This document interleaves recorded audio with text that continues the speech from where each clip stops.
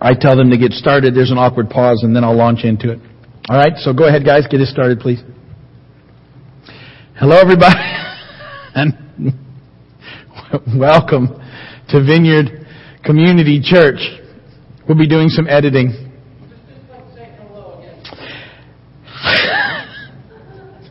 Hello, everybody. Welcome once again to Vineyard Community Church. We're glad you're with us as we continue on in a series we're doing called Naturally Supernatural. We're in week number 10 of this series, and it's all about, as the title suggests, living naturally supernatural lives. Our model for this is Jesus, and as He is our model for life and ministry.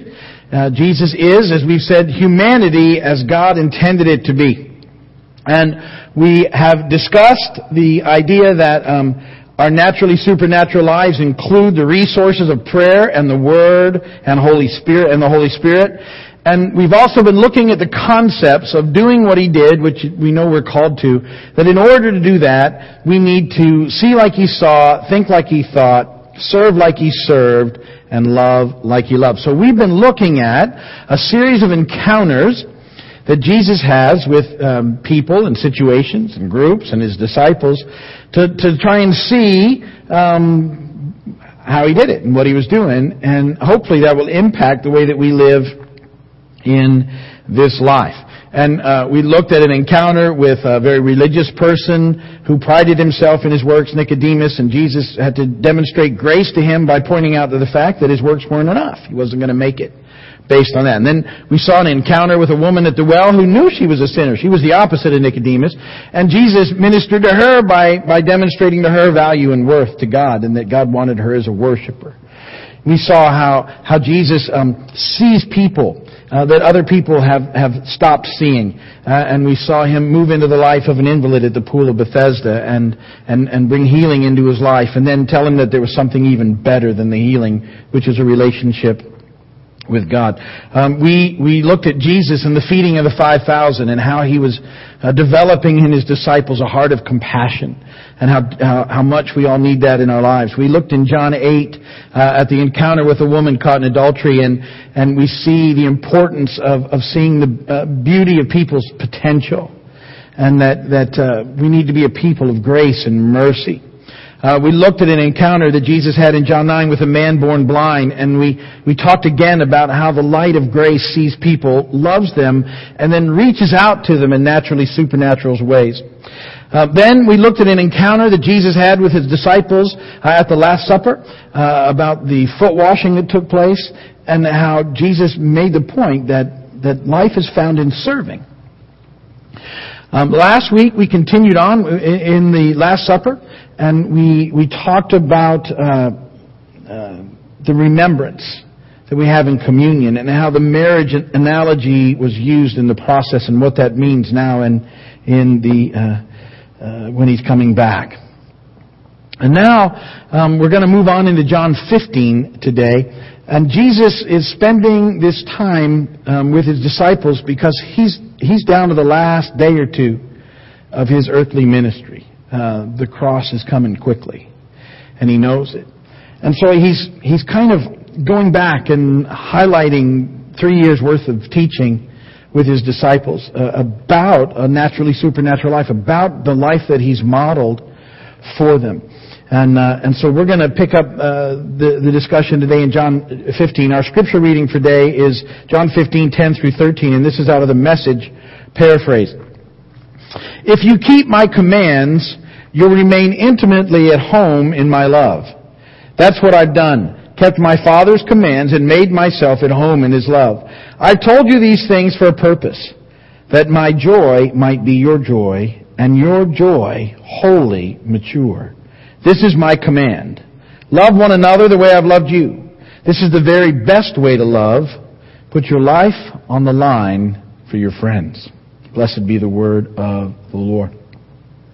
So in John 15, we're going to look at some pretty sort of famous verses, if you would. The I am the vine and you are the branches verses that most of you probably heard at some point.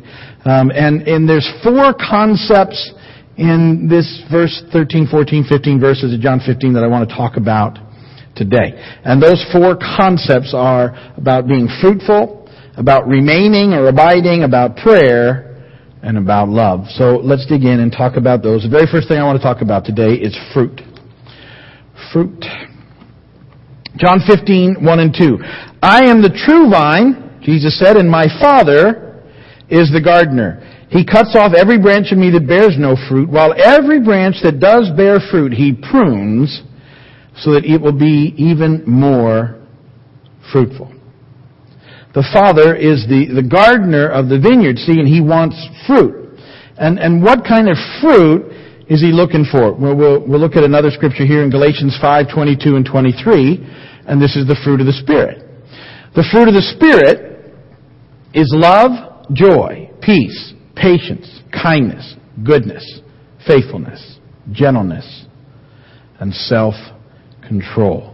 See, these should be the developing character traits in our lives as His disciples. This is the fruit produced in living a Spirit-filled, naturally supernatural life.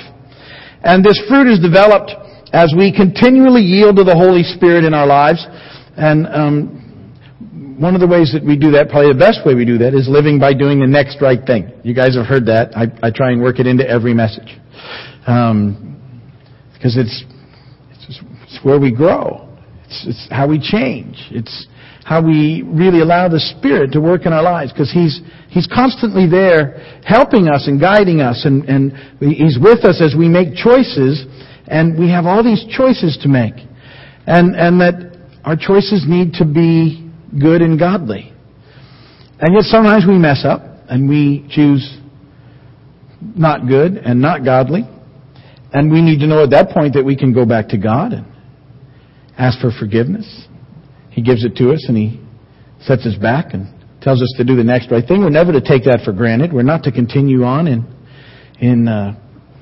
just doing things that we shouldn't do in that process. But we have to know that our heart's desire, when we've been consumed by the love of God, that our heart's desire is that we really want to do the next right thing. And that's my hope. We talk about it all the time. My hope for you is that you wake up and you think, I just want to do better today. It's my heart to do better today. God's looking at the heart. And, we all have days. Some days we do way better than other days. Some days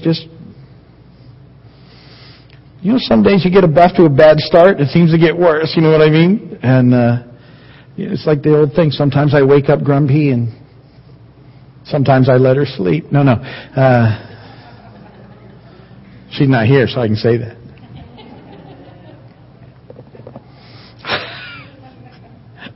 I will not use that tomorrow. Of course, now she watches this on TV too, so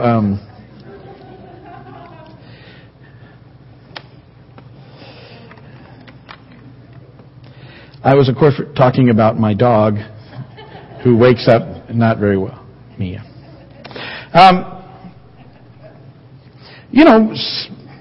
Sometimes we get selfish, we get mean, or we just not, and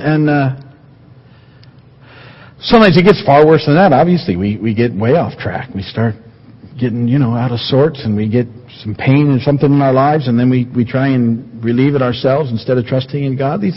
And yet, hopefully in yielding to the Spirit, because one of the things that He does in us is He convicts us. He reminds us that that's not a good choice. It's not a good choice. And then when we say, oh, you're right, it's not a good choice, and God, I'm sorry, and I confess my sin to you. In effect, we're saying, I agree with you that you're right and I'm wrong. And will you give me a new start? And He does. And that this is part of the process in our lives being developed, in the fruit of the Spirit being developed. Love, joy, peace, patience, kindness, goodness, gentleness, faith, control. All those things being developed along the way are foundationally sort of wrapped up into that decision-making process. That I want to do it His way and not mine. Fruitful lives are the result of the life of Jesus being reproduced in us. And our part in that is the second thing in your notes, is to remain. Or abide, you might know the verse that way. Same word. Remain or abide. John 15:4-5. Jesus says, "Remain in me and I'll remain in you. No branch can bear fruit by itself. It must remain in the vine. Neither can you bear fruit unless you remain in me. I am the vine, you are the branches. If a man remains in me and I in him, he will bear much fruit. Apart from me, you can do nothing." So what does it mean, that word remain or abide in Christ? Fortunately, John uses that word a couple other times in his gospel, and the exact same word, and so we can get a pretty good idea of the context of what that means. And so to remain in him, first thing we have to do, the letter A under that, is we have to accept Jesus as our Lord and Savior. We have to make that connection. We have to begin to understand the basics of what he's done for us. By going to the cross and giving his life for ours. We have to accept the idea that we're sinners and that in our own strength we can't make it to God. That God is perfect and holy and we're not. And while he loves us, our sin created a great chasm that we could not cross. But he came, Jesus, fully God, fully man. And in defeating death at the cross and in offering his perfect sinless life for us, we have access back to God now through Christ. There's this verse where he uses that word remain. It's a pretty heavy verse. It even caused Jesus some friction when he said it. John 6:56 says, "Whoever eats my flesh and drinks my blood remains in me, and I in him." So that's not the easiest verse to share with people. However, I can comfortably share it with you because it absolutely relates to what we talked about last week. It's absolutely another picture of the remembrance in communion. It's a picture of the proposal of Christ, the bridegroom, to his bride in the shedding of his blood, the pouring of wine, and it's a picture of the fulfilled feasts that we also discussed last week. That the unleavened bread is the second of 4 feasts, and Jesus fulfills it with his life, with his body broken for us. He's the bread of life. And so that verse in that context makes a lot more sense. And it's about accepting in the process of communion and asking Jesus into our hearts and all that represents in remaining in him. It's part of the process. You can't remain in him, obviously, until you've come to the point where you begin the process and accept what he's done for us on the cross. And then the second time he uses a verse, and this is the B, in order to remain in him, we need to do what he did. We need to do what he did. John 8:31-32.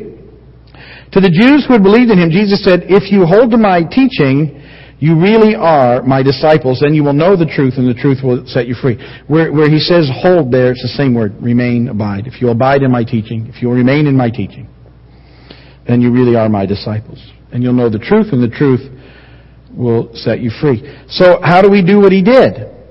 Now my hope is that answer is ringing in your ears, because I've said it every week for 10 weeks.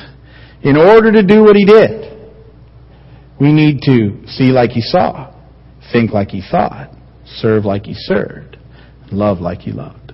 See, all of this ties in, and it's all part of this remaining that he calls us to, this abiding that he calls us to. And that it's in the process then of abiding in him that we become fruitful. That our lives, the fruit of the Spirit is developed in our lives, which is what the Father's looking for. He's the gardener looking for fruit.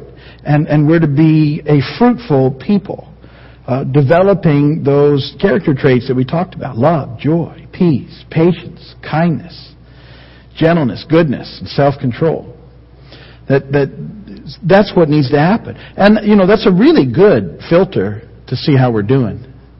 Because it's always good to check yourself against that sort of process. And how much peace is in your life? Or are you anxious all the time? How much joy is in your life? Or are you, how patient are you? That's the tough one. Sometimes I wish he'd skip that one, because it would be easier. Are you a gentle person? Or not? How do you treat people? Are you kind? Do you care about what other people are going through? Compassion. These are the things that need to be developed enough, and as his followers, that's what we should look like. I would say that sometimes we don't model it all that well. Especially when we start getting all judgmental and critical in the world, and the church has certainly done that, and I know I talk about this all the time, but it's what's caused us to lose our voice in the culture. It's why the culture thinks we're irrelevant. So we stopped living the life modeled for us by Jesus, and we took up another model which wasn't even close. It way more resembled the Pharisees than Jesus. And we already know how that works out. We can see how that worked out. And so to get our voice back into the culture, which is what we need to have, we have to make changes and start being the naturally supernatural people He's called us to. Loving people well and allowing the Spirit of God to dwell in us and not getting so preoccupied with everybody else's mess that we miss the mess in our own lives. Not looking at the speck in other people and not dealing with the log in our own eyes. I love that picture of, because that's what we do. Third thing he talks about in these verses is prayer. We'll talk about prayer some more in the weeks to come. But Jesus says this in John 15:7 and 8. If you remain in me, there's that word again, and my words remain in you, ask whatever you wish, and it will be given you. This is to my Father's glory that you bear much fruit, showing yourselves to be my disciples. Now, I've been saying throughout this series, we have the same resources available to us that Jesus had in living the naturally supernatural life. The resources of the Holy Spirit, of the Word, and prayer. And prayer is really the foundation of the life of the disciple. If we aren't actively cultivating a prayer life with God, we'll get sidetracked very quickly. Prayer helps us to stay connected. Prayer helps us to stay humble. Prayer helps us to see the bigger picture. Prayer helps us in realizing the work that needs to be done by the Spirit in our lives. And in effect, in the life of a believer, everything that's of God starts with prayer and then continues on in prayer. Now, effective prayer is based on faith in Christ and on His words remaining in us as believers.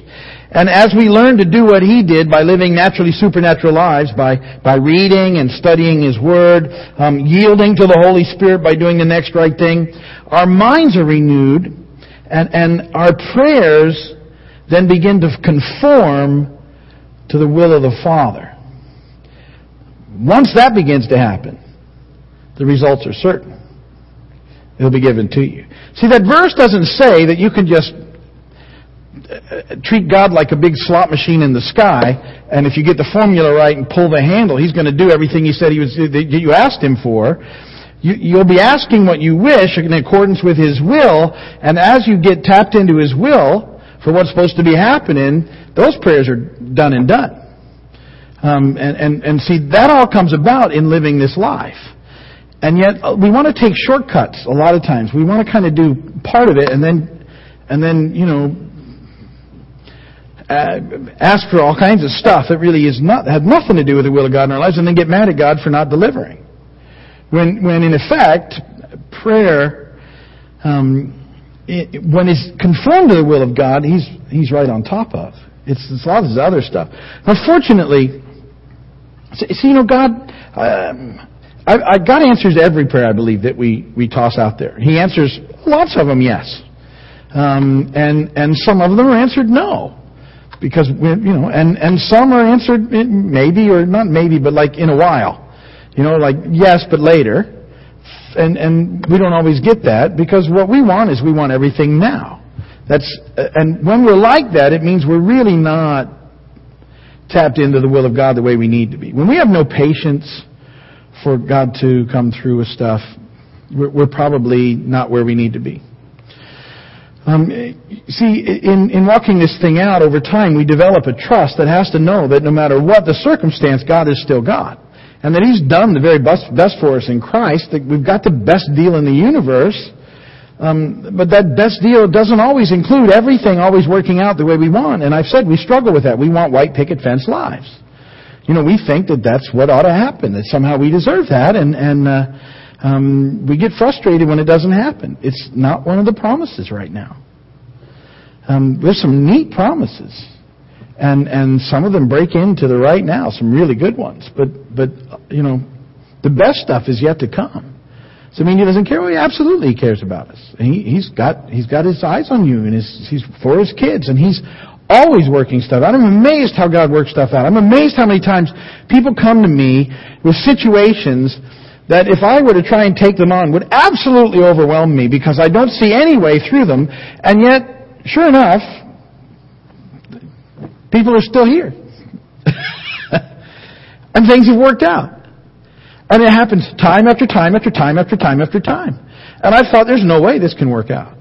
And it works out. I don't even know how it works out. It's not because it's got nothing to do with me most of the time. I've told you that a lot of the time people just need to tell somebody, and we can do what we can do, but a lot of this stuff is way too big for us, and it's good because only God can work it out. It usually never happens the way we expect, but He's still doing stuff. But lots of times in my walk with Him that I've thought, well, there's no way out of this. And I'm still here, still breathing, still experiencing all kinds of good stuff. Is everything absolutely the way I want it? Well, no, of course not.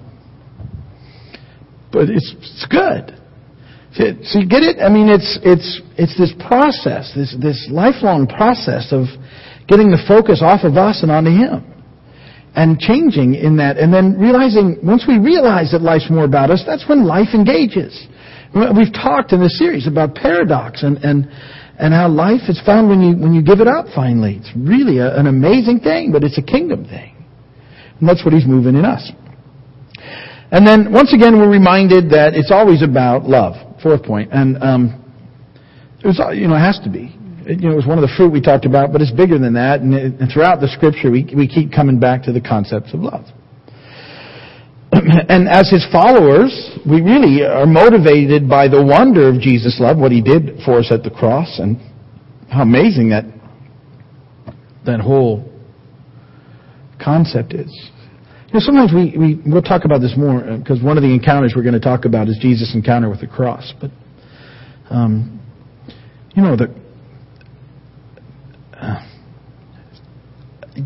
that idea that God loves us and yet our sin had separated us from Him makes you, when you stop to ponder it, realize the enormity of the cross. Without the cross, we do not have a shot. And it can never be something that we forget or don't think about. It's central to everything. That He went to the cross, that God came, Jesus came, lived the life that He lived, and willingly went to the cross and gave His life up for us. That love is amazing. The love that we sing about. It's an amazing love that He's loved us with. And that love is patterned after the love of the Father in its quality and extent. And so it needs to impact us. John 15:9-13. Jesus said, "As the Father has loved me, so have I have loved you. Now remain in my love. If you obey my commands, you remain in my love, just as I have obeyed my Father's commands and remain in His love. I have told you this so that my joy may be in you and that your joy may be complete. My command is this, love each other as I have loved you. Greater love is no one this, that He laid down His life for His friends." See, as we get a hold of the concept that's what Jesus did for us, and He showed us time after time, and He was teaching His disciples this laying down of life and this movement away from selfishness to selflessness, and that's where joy is found, that our joy is made complete in that process. We realize that we're not the center of the universe, and we begin to live differently, part of which is accomplished by this process of living by trying to do the next right thing, because the next right thing is not always the thing that we want to do.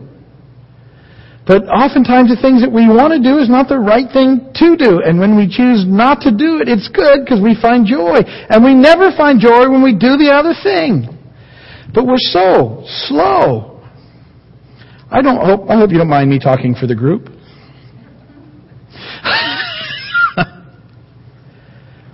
We're not. We're just not that quick on the uptake. We keep doing the same stuff we shouldn't do, thinking there's going to be a different outcome. And there's not. There's no joy in it. The joy is in this. Doing the next right. That's where the joy is. You think, well, I want to go and do this. This is where joy is. You're not going to find it there. What you find there will be so fleeting that, and you know it too. But it's the struggle. But when we get a hold of it, and then yield to the Spirit, trusting in God to help us as we make more and more decisions for Him, we experience this joy in the Lord, and we become extravagant lovers like Jesus. And that's when life begins to make sense. It's when it all sort of falls into place. And that's when we have the impact on the world that we're hoping to have. So all of this is a huge part of the naturally supernatural life. Those four concepts, and I want you to think about them throughout the week. The fruitfulness, the fruit of the Spirit.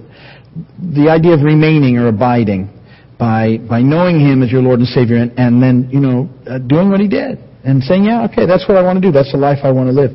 Understanding that in that it has to be done with prayer. That our days are started with prayer by saying, God, I want to live this life You've called me to. Jesus. So that's a very simple prayer, but it's a good Jesus. I just want to do what You did today.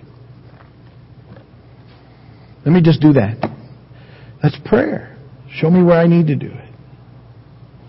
We move into that process. And then loving well by following through. These are the key elements of a naturally supernatural life. We'll end it there today. If you're watching by video or on television, thank you for being a part of us. And we're very glad that you spent this time with us. If you need anything, you can call or write us or let us know. Email us. We'll do whatever we can to help you or get back to you. We're going to close here tonight with prayer. So let's pray. And we'll